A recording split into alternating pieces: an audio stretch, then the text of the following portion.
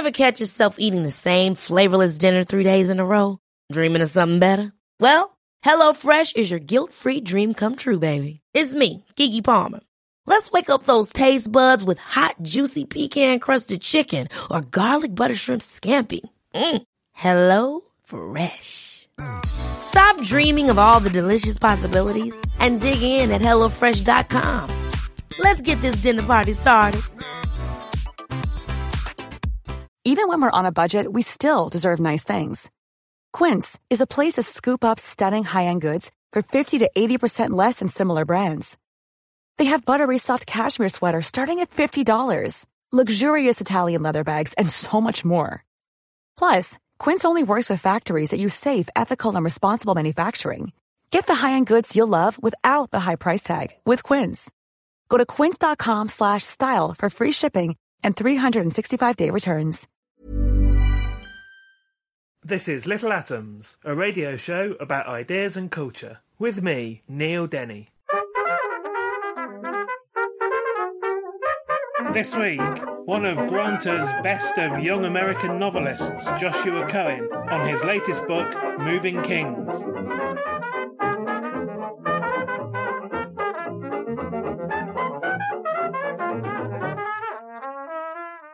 Joshua Cohen was born in 1980 in Atlantic City. He has written a number of novels, including Book of Numbers, short fiction, including 4 New Messages, and non-fiction for the New York Times, Harper's Magazine, London Review of Books, M+1 and others. And in 2017, he was named one of Granta's best young American novelists. Joshua's latest novel is Moving Kings, and that's what we're going to be talking about today. Joshua, welcome to Little Atoms. Thank you for having me. So how would you describe Moving Kings? As a book everyone should buy immediately without listening to the remainder of this podcast. That's fair enough, yeah. We're done. So I've been talking to Joshua Cohen. Right, you can just put in the cash register sounds right there. I don't know, Moving Kings, I mean, to me it was really, it's a book about really existing in 2 worlds. One is the world of movers in New York City, what they call here removalists, right? And guys who work, moving anyone's home, but also specialize in eviction moving. Especially following the 2008 financial crisis, when people are having their homes repossessed and are being evicted. And so these are people who kind of go in and forcibly remove people from their properties and remove their property, store them, and sort of hold those possessions ransom. So it follows a man who owns a moving and storage company in North Jersey that really services all of the kind of greater New York area. And then the other half of the book really concerns his cousin and his cousin's world, and that takes place in Israel. And it follows members of a squad who served in the Gaza war and who are getting out of their compulsory military service. They're 21 years old. And they're going on what's become really a tradition in Israel, which is sort of a time off or time abroad, a trip abroad, following the conclusion of their military service. And so, members of the squad go to Southeast Asia, they go to South America, they go to beaches, they go to cities in Europe and kind of hang out. And this one cousin comes to New York, comes to New Jersey actually, and works as a mover. And one of his friends from the squad follows him. And they begin to see some rhyme or some, at least, similarities between the work that they were forced to do in the IDF and the work that they're doing on the ground in gentrifying Brooklyn and Queens. In comparison to your previous novels, this is more narratively straightforward, perhaps less experimental, and more specifically briefer. Book of Numbers was a 600-page plus, and Wits over 800. Mm-hmm. Specifically with the length, was that a sort of conscious decision to do something shorter? I don't think so. I mean, for me, everything has its appropriate length. I mean, 4 New Messages was 200 some pages, maybe even 180 pages. A book of mine called The Heaven of Others was about 100 something. I think people just, everyone else is a size queen, not me. I don't know. I feel like, something like the internet, which was Book of Numbers, was really, took that as its subject, really required something that at least superficially had to have a physical presence that rivaled, the almost psychological size of the internet, what we all perceive to be the enormity of the internet. And certainly that there were just so many options there. This, if there's any correlation between length and subject in Moving Kings, it's really that these are characters who are straitened. They're stuck in their fate, and it doesn't really feel like they have that many options. These are people who went right from their parental homes into the army, going in at 17, 18 years old, and then going through the army for 3 years. And only then, finally at 21, kind of coming out into the world. And it doesn't really feel like there are many options available to them, but they're not even sure what those options would be. They feel straightened into certain existences. They feel certainly straightened into certain political ideologies. And so, in a sense, the book, its brevity might reflect that, but certainly its terseness should reflect that. The idea that there are no kind of fictional trapdoors in which one can just conveniently slip through to live another life, that there are actually consequences to meandering from the path that you were given. And I wanted to kind of duplicate or in some way bring to life that sense of being sentenced to life and of being kind of fated to a certain existence. Let's look at the characters a bit more closely then. So David King, rather symbolically named David King, King David, rather clearly. Who is he? Well, thank God someone's accused me of doing the obvious thing for once, right? He's the owner of this moving company, of this removalist company, King's Moving. And he is, he's in my mind, a kind of an archetypal figure, especially these days. He is he's the son of Holocaust survivors growing up in New Jersey. He kind of always views himself as being forced by dint of certain discrimination to getting involved in a business that other people didn't want to be involved in, a dirty business. And his feeling was someone has to do this business, and this is sort of the corner into which he feels he was painted. That's a sort of self-justification. Absolutely. But it's very much a self-justification of that is, I think, in my mind, emblematic of a lot of people of the white working class in America, people who you could call Trump voters. I mean, in fact, the book opens with a scene in the Hamptons at a July 4th fundraiser for a Republican committee in the state of New York for a person running for Senate in New York on the Republican ticket. And I think he has a lot of those delusions. I think that he's a self-made man, very much so. But that self-made man thing, despite his great success, has led to resentment because, the amount of effort and psychological distress and physical distress that it kind of took him to build this business, he's looking at his life and in any way besides economic, meaning emotionally, his relationship with his family is in tatters. And he's angry about this and he feels like he's still owed something. How, if I could be so successful, am I still not happy? And I still don't feel like I have gotten what I deserve. And so he has a lot of that, a lot of those questions that I think are fairly, again, emblematic of a certain outer borough, if not outside the cities, white working class in America. And at the same time, he's someone who has so f***ed up his life with his daughter, Tammy, that he's really looking to be for an alternate child. He wants to be a parent to someone. He wants to be able to feel like he's a father figure, like he's useful in some way because his relationship with his daughter is so poisoned. And so when there's this opportunity to bring over his cousin, Yoav, from Israel, he immediately leaps at this because it's this idea of now I can redeem all of the mistakes I've made as a parent. And I can not only redeem them, but I can feel some sort of political conviction or I can feel some sort of political success in doing so. And some political identity. And you talk about him saying to himself, I'm a success, why am I not still happy? But of course all of his problems with his family are self-inflicted, aren't they? Absolutely. Yeah. I mean, but I think that, it's very difficult to blame yourself, and it's also, and also what is the point of blaming yourself? I mean, especially if you're a person like David and has various substance abuse issues, you kind of see where blaming yourself takes you. I think a lot of his, look, I didn't write a nonfiction book and I don't necessarily have a thesis about the soul of America, but I will say there's a degree to which this type of person, right, was raised very much on a post-war American dream, right? Which is this idea of anything that I work for, I can have. And which, honestly, compared to the Oprah dream of the millennium, which is if I just want something, I'll get it, is actually, a relatively laudable dream. But at the same time, it's a dream that's, in this book specifically, is predicated on a job that, while entirely legal, is entirely discriminatory and hurtful. It's a job that, while his moving business, which comprises a certain degree of his, of his business in toto, is a regular business like anything else, the eviction moving, is all in the outer boroughs and the gentrifying outer boroughs, and it's primarily moving minorities. We're moving, black people and Latinos from their homes, usually clearing these homes so that they can be demolished to build new condos. And so, in a sense, he has this he has this American dream that he can't even interrogate because it's so deeply entwined in the story of his generational coming of age. And these are people that have been explicitly screwed by the subprime fiasco as well. We're talking about, David's story is a story of immigration and success. Mm-hmm.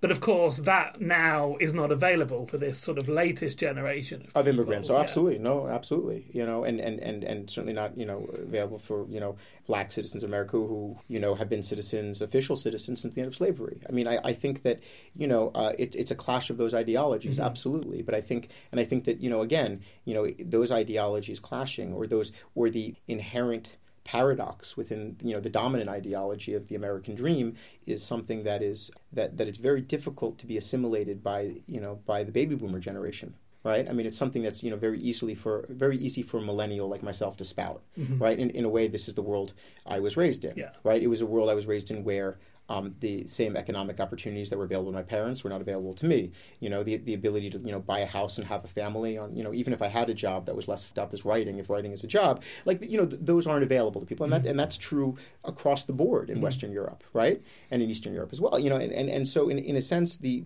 way in which a baby boomer post-war generation encounters these ideologies is typically at the point at which they've realized they've failed with their children. And when their children sort of either rebel against them or at least, reach some certain age where they say, Dad or Mom, this is not right.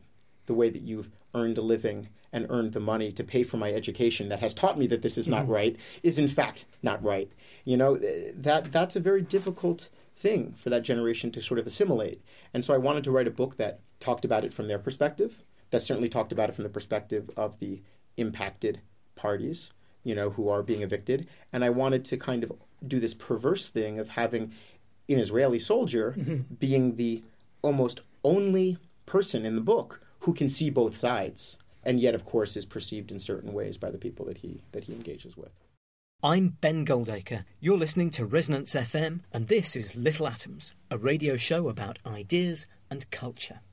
So before we bring in Yoav and Uri, the two soldiers, let's talk about David has this, obviously a tangible family, but also to him vague connection to Israel, which is sort of raised again by Dina, Yoav's mother, David's cousin, getting back in touch. Back in the past, Dina's father and David's father have obviously gone their separate ways. Well, the war took them different ways. Yeah, very much so. I mean, it's the two paths of European post-war, survivor emigration. Certain people went to Palestine, certain people went to the States, and so the family in that sense got split. So it's part of the book is following those two branches of the family and how they developed on either side. And that to me is a fundamental part of the book. The question of what are your allegiances. On the American side, of course, ethnicity is the dark secret of American identity.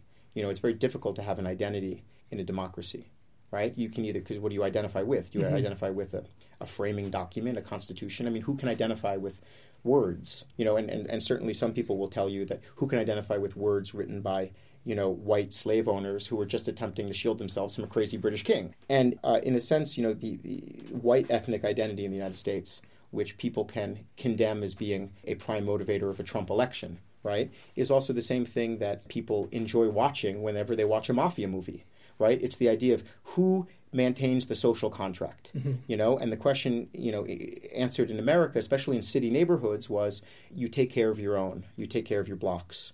It was, your Landsmannschaften, your groups that you emigrated with. These things held enormous sway, and they held enormous sway for my parents' generation. Mm-hmm. And they really only break down with my own generation in terms of the degree to which those old world ties have been effaced, by just distance, by people, drifting.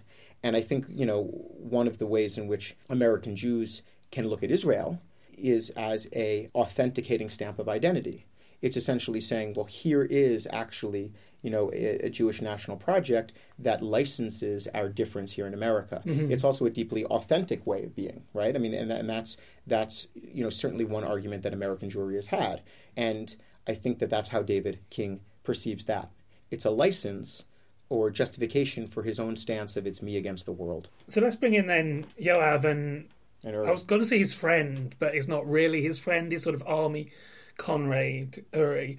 Let's talk about their experience in the army then. You know, they're both clearly, they've finished their service, and there's this sort of ritual where everybody that comes out of the army goes off and travels for a bit, which seems like a sort of nice gap year, but really I guess they're basically, well, they both have some sort of form of PTSD, I guess. Right. I mean, you know, you want to get into a fight in Israel, you don't even have to talk about politics, or you can just say PTSD. And, you know, a vast segment of the Israeli population, I would say the majority, would say, you know, it doesn't exist.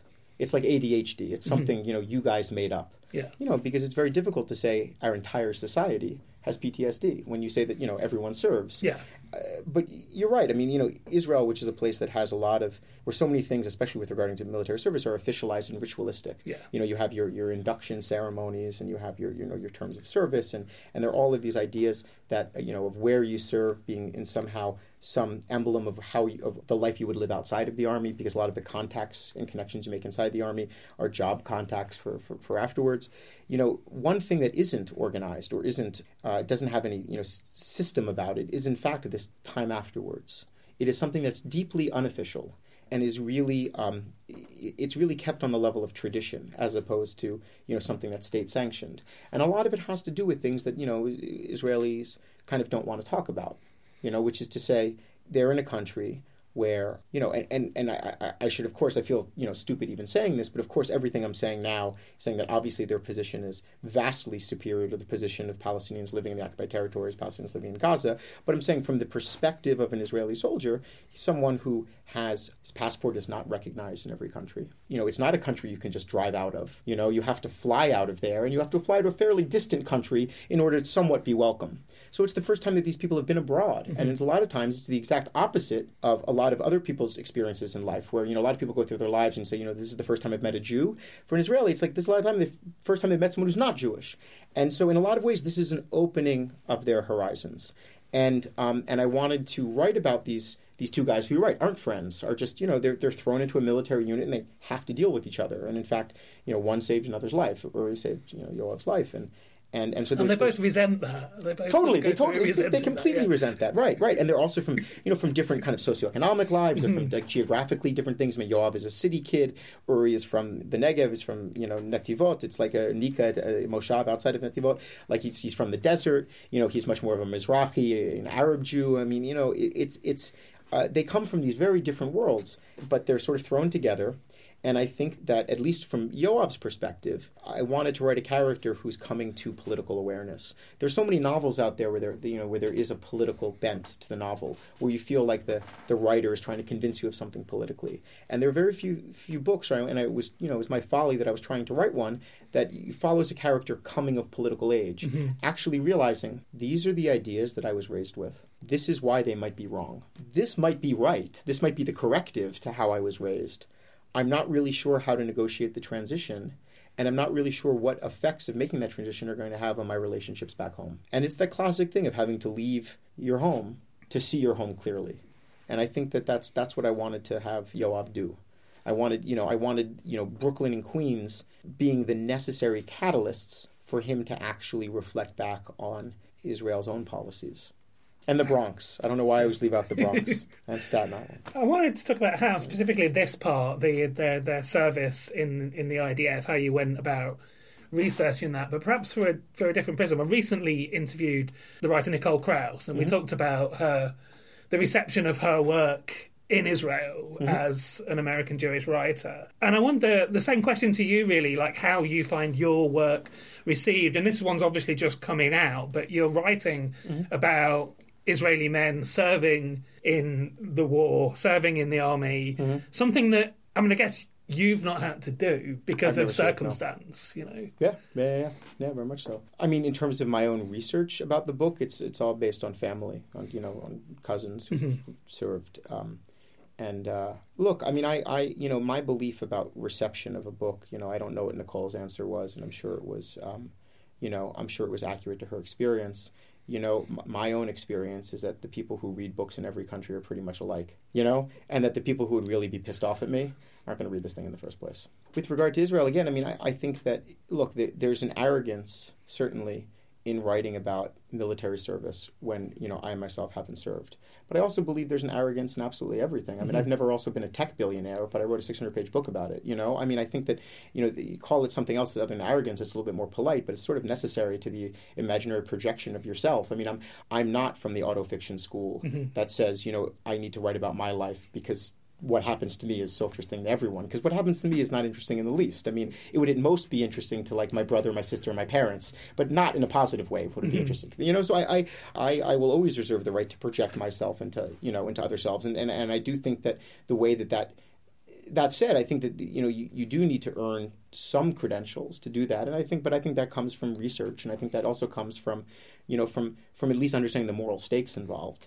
In terms of like reception, again, I mean, I think that the Israeli left is actually more critical of their own politics than the American left is critical of Israeli politics. And when I say critical, I mean there's a difference between criticism and anti-Semitism, and the true critique in terms of like policy critiques, not just condemning, but saying like this is actually what should be done and this is how it should be done. I mean that to me, the Israeli left, or what is left of the Israeli left is actually, doesn't need my help. Doesn't need actually the help of any left of any country, except that they might need our support, but I don't think they need my help as to direction as to what to do. In terms of someone reading, I mean, I think that I was trying to do two things that have never been done in American Jewish fiction, and that are rarely done in Israeli fiction. One is writing really about the time after the army, which is something that or writing about Israel in general in the time after that, which is certainly not something that the Bellow, Roth, Cynthia Ozick generation did. Their subject was really, American Jews in America. So I think Israel is very much more a subject of my generation. But really, it was about showing Israel as it exists. And my sense of Israel as it exists is a country that doesn't feature what we all understand as the Ashkenaz picture of quintessential Jewry, which is to say, the chassid with the shtreimel and the payas and the tzitzit and the whole, thing, and the black coats, right? Israeli society is now majority Mizrahi, meaning, Israelis who are descended from Jews from Arab countries. Many of them, including the characters in the book, grew up in households that speak Arabic as a native language. And in fact, in Israel, the word, Ashkenaz, right, which is, a European Jew, right, the guy with the beard and the yarmulke, is really a synonym for a slang synonym for weakness.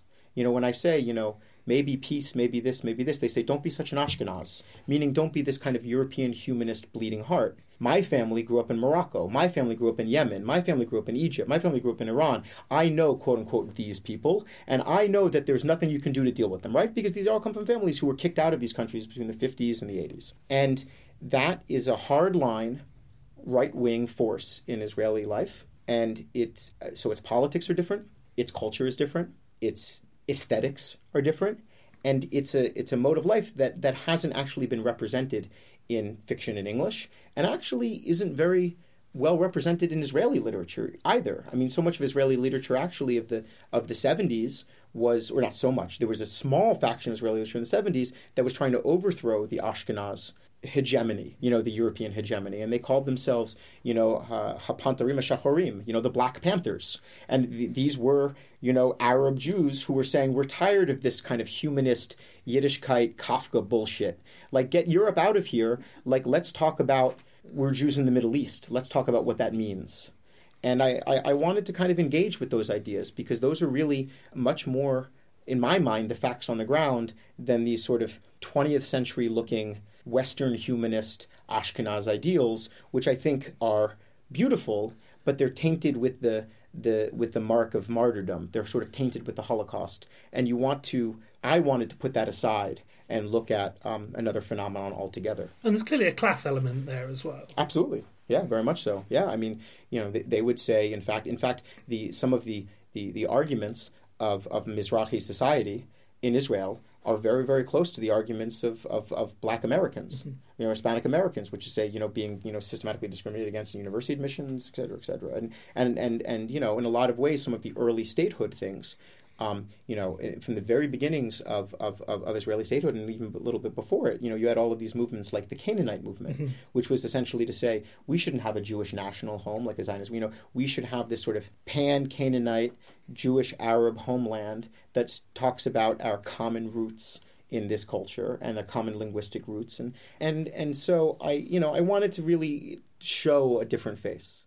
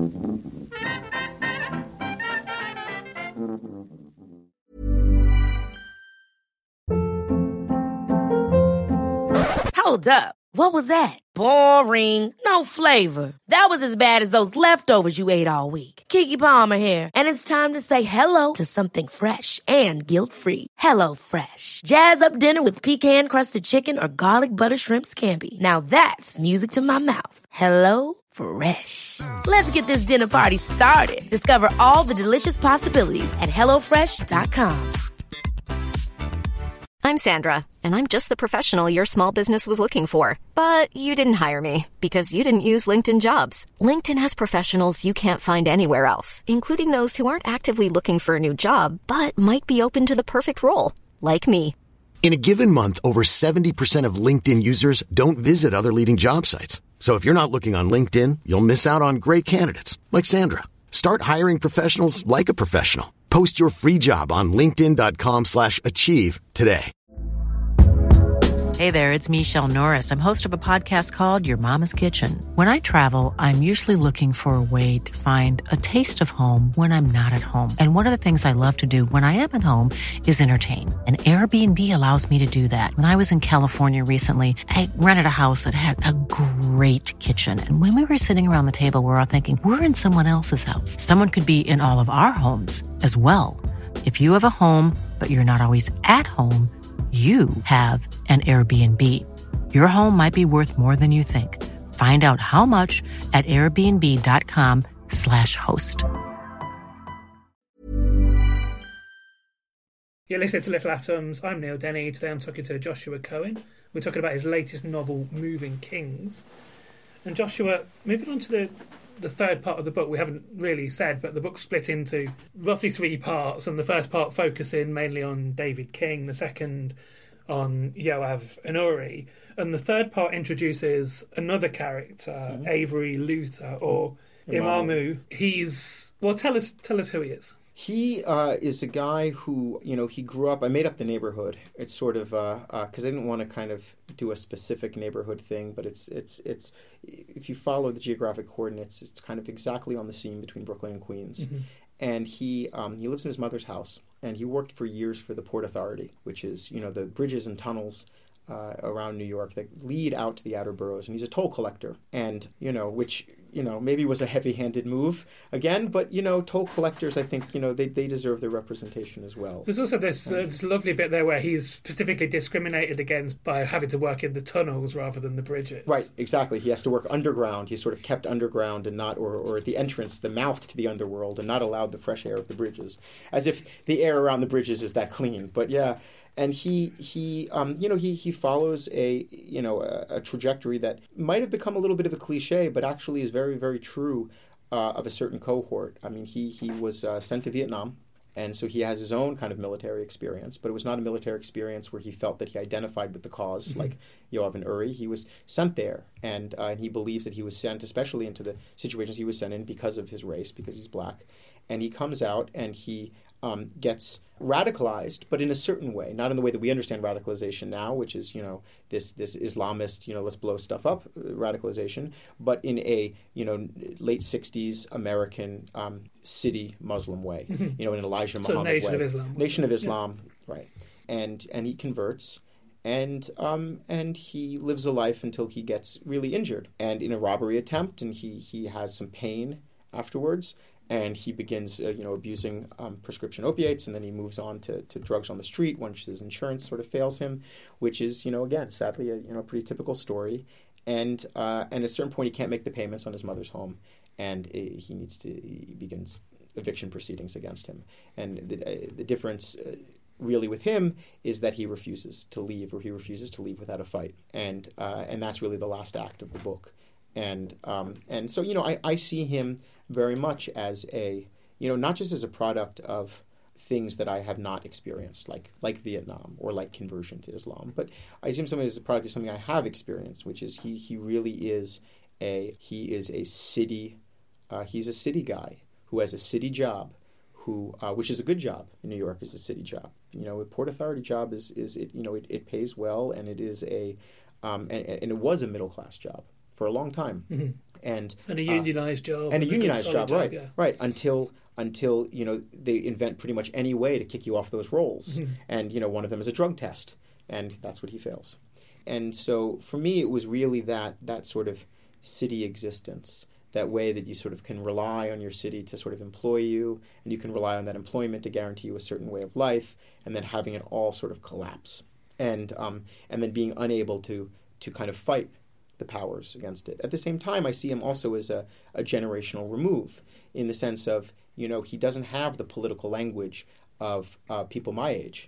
He has a political language of real resentment, of truly, truly felt resentment, and in a sense, a corrupted ideology, which is really born of pretty bad, not only bad oppression, but also bad run of luck, and I think that that mix, to my mind, was very potent in certain neighborhoods that I grew up around, and certain worlds that I saw, especially with the rise of Farrakhan and his and his mosques in the city. And we can bring back in Yoav and Uri here because, obviously on the behalf of David King's company, they're basically, not only are they moving, removal men, as we call them over here, but they're basically doing the eviction. They're removing the people from these sort of repossessed properties. And Yoav basically comes to the realization that, that what he's doing in these houses is basically similar to what they were doing in Gaza. Mm-hmm. Tell me more about that sort of connection. Yeah, I mean, I'm glad you call it a connection, because I feel like, we live in this world where people think that increasingly that metaphors are sort of mathematical equations, or that there's some sort of scientific one-to-one mapping, that gentrification equals Israeli occupation. Well, I've noticed that in some of the reviews. Right, and really, I think of metaphors as sort of car accidents.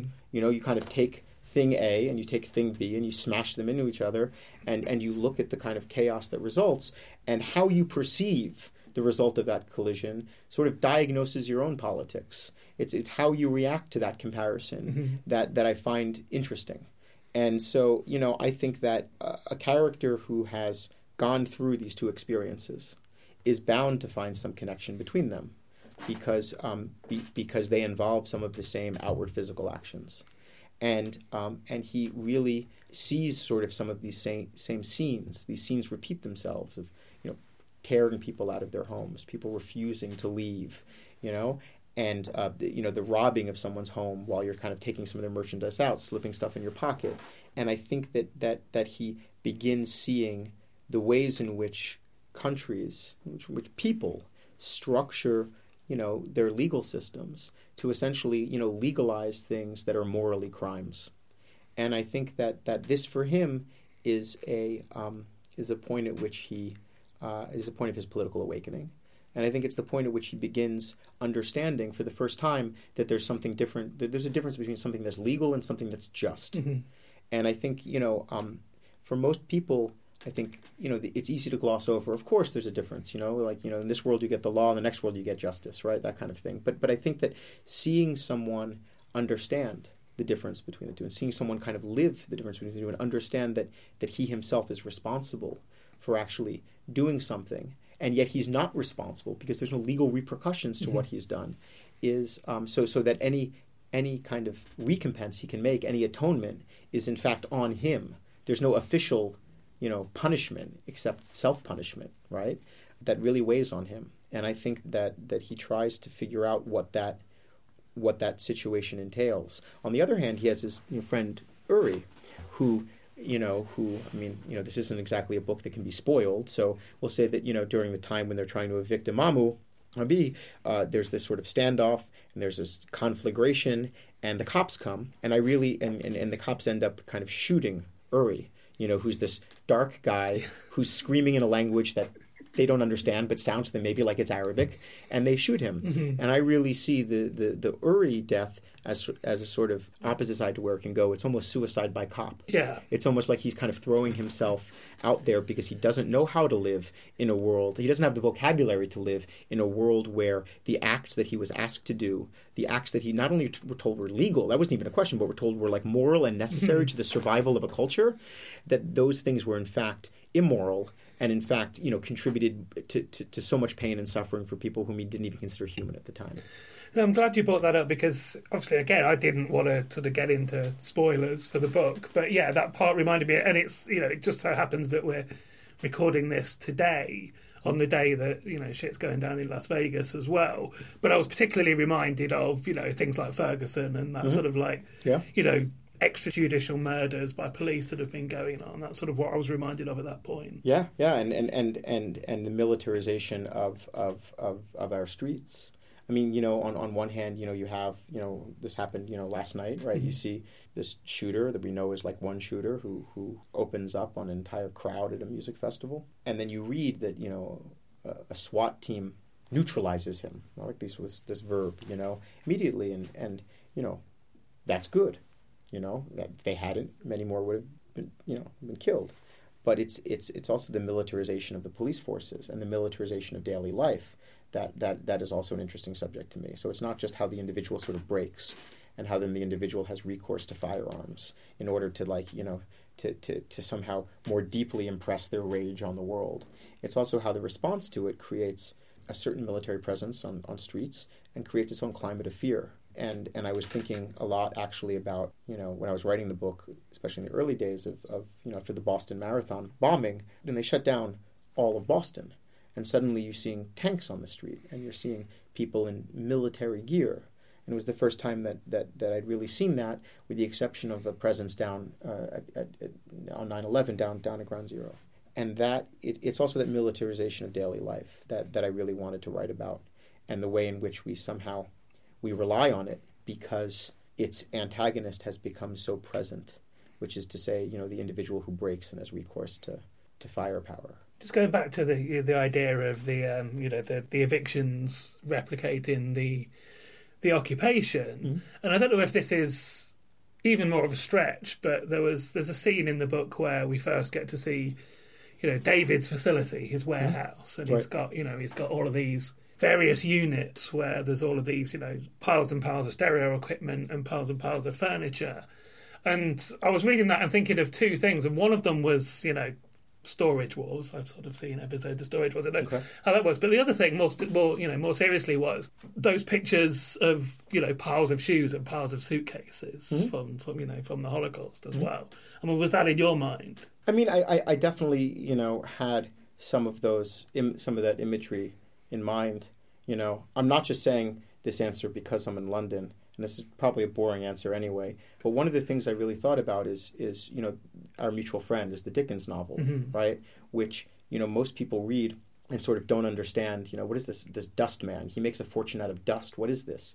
And the idea that you would buy or steal people's dust, right? And you would collect it in these enormous mounds. And that you would do so because they made cheap bricks out of dust, and you would sell the dust to be made into bricks. So I was actually thinking about those scenes in Our Mutual Friend, which are just sort of like, I will steal shit, sometimes shit that nobody wants, and it will be a mystery to most of the public about how I convert it into wealth. So I was kind of thinking about those systems. The imagery, though, I did have ideas of that imagery, though I also just did have these ideas of the individual storage lockers when you open them, and the way in which they seem like stage sets or dioramas, like if you go to like a natural history museum.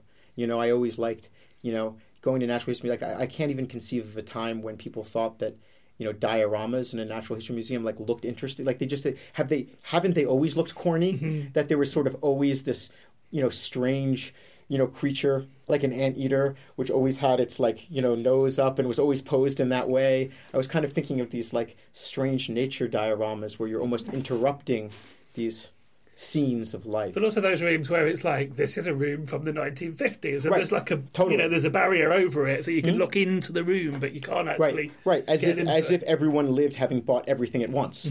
Like everyone went to the equivalent of IKEA in 1950 whatever and bought everything made in the same year. Yeah, I mean, I was thinking a lot about this stuff, but I was also thinking about storage. It's just amazing that storage places exist. There are these buildings that just take up space with shit that, people don't want to keep in their own spaces. And I think a large part of my interest in them actually came up with, there are these two storage companies in New York that kind of they ran effective marketing campaigns. One just had sort of like witty slogans, and the other one just really painted their buildings in interesting ways so they didn't look like these ugly gray, wartime pillboxes just sitting in the middle of somewhere. And I remember saying that, like, this isn't enough. You can't just paint this shit, And and various stories would crop up of people, living in their storage facilities, people kind of dealing drugs out of their moving facilities, and so I have storage facilities. So yeah. But it's not that sort of final victory of capitalism, isn't it? It's not like you've got too much stuff. What does that tell you? Perhaps you should buy less. No, it's we've got this place. You can put the stuff that you can't fit into your own house into another place. Perhaps you can pay rent on your inability to control your own expenditure. Sure, and not only that, but also once you default on it, then it belongs to the storage unit, and then they auction it, and there is that sort of element in it. I mean, and you're right. The storage wars or any of these reality TV show kind of things, and it's funny how those things are always this. They always keep the truly sad stories sort of off of those things. But I always thought it was like if you could make the real storage wars, where someone like truly defaulted and is going to lose everything that they own. And then they open up the thing and see what you've wondered, there's a guy living in there. Right. Exactly. Well, I think that's about it for me, but could I get you to read a little bit of Moving Kings before we finish? Sure. Yoav was moving between Harlem and the Village, Staten Island and the Bronx. He was trucking across the Verrazano, the Throgs Neck, the George Washington, or coming through the Lincoln Tunnel, because 4-, 5-, and 6-axle trucks were prohibited from using the Holland, heading to Jersey, to load a whole apartment into the hold of a 12-footer, to unload all the foam-cushioned contents of a brownstone packed inside a 21-footer, in a tractor-trailer towing an entire office building, in a pickup dropping off potted rubber trees and sacks of mulch, in a cargo van containing chandeliers for a midtown penthouse and Hampton's summer bicycles. The traffic flowed like the rivers, sometimes south, sometimes north, and sometimes in both directions simultaneously, which was sometimes not at all. A group of guys go out hard, swarming the houses of strangers, taking the furniture apart, taking the furniture away, breaking shit by accident and not by accident, committing petty theft by accident and not by accident or always petty, leaving everything empty, leaving everything a mess.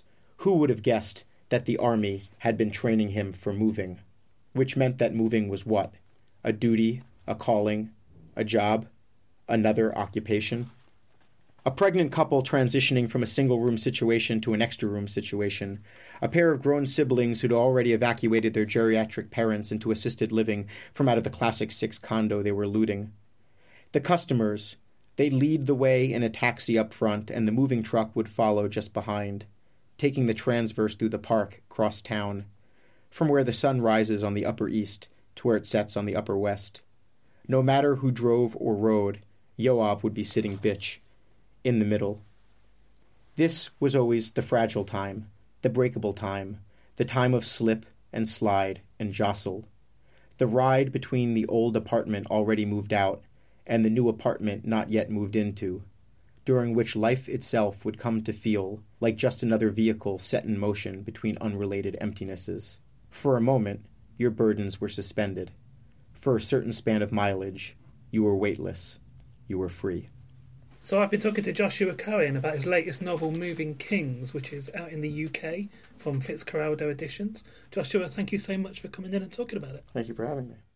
You've been listening to Little Atoms, a radio show about ideas and culture. This episode of Little Atoms was produced and presented by Neil Denny and was broadcast on Resonance 104.4 FM. You can find the Little Atoms podcast on iTunes, and you can follow the show on Twitter at Little Atoms. If you'd like to donate a little money to support the show, you can do so at littleatoms.com. Thanks for listening.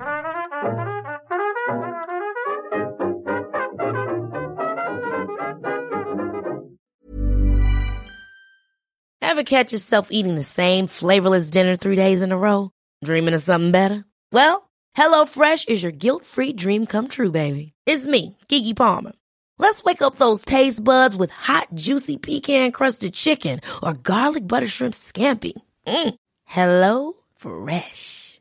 Stop dreaming of all the delicious possibilities and dig in at HelloFresh.com. Let's get this dinner party started.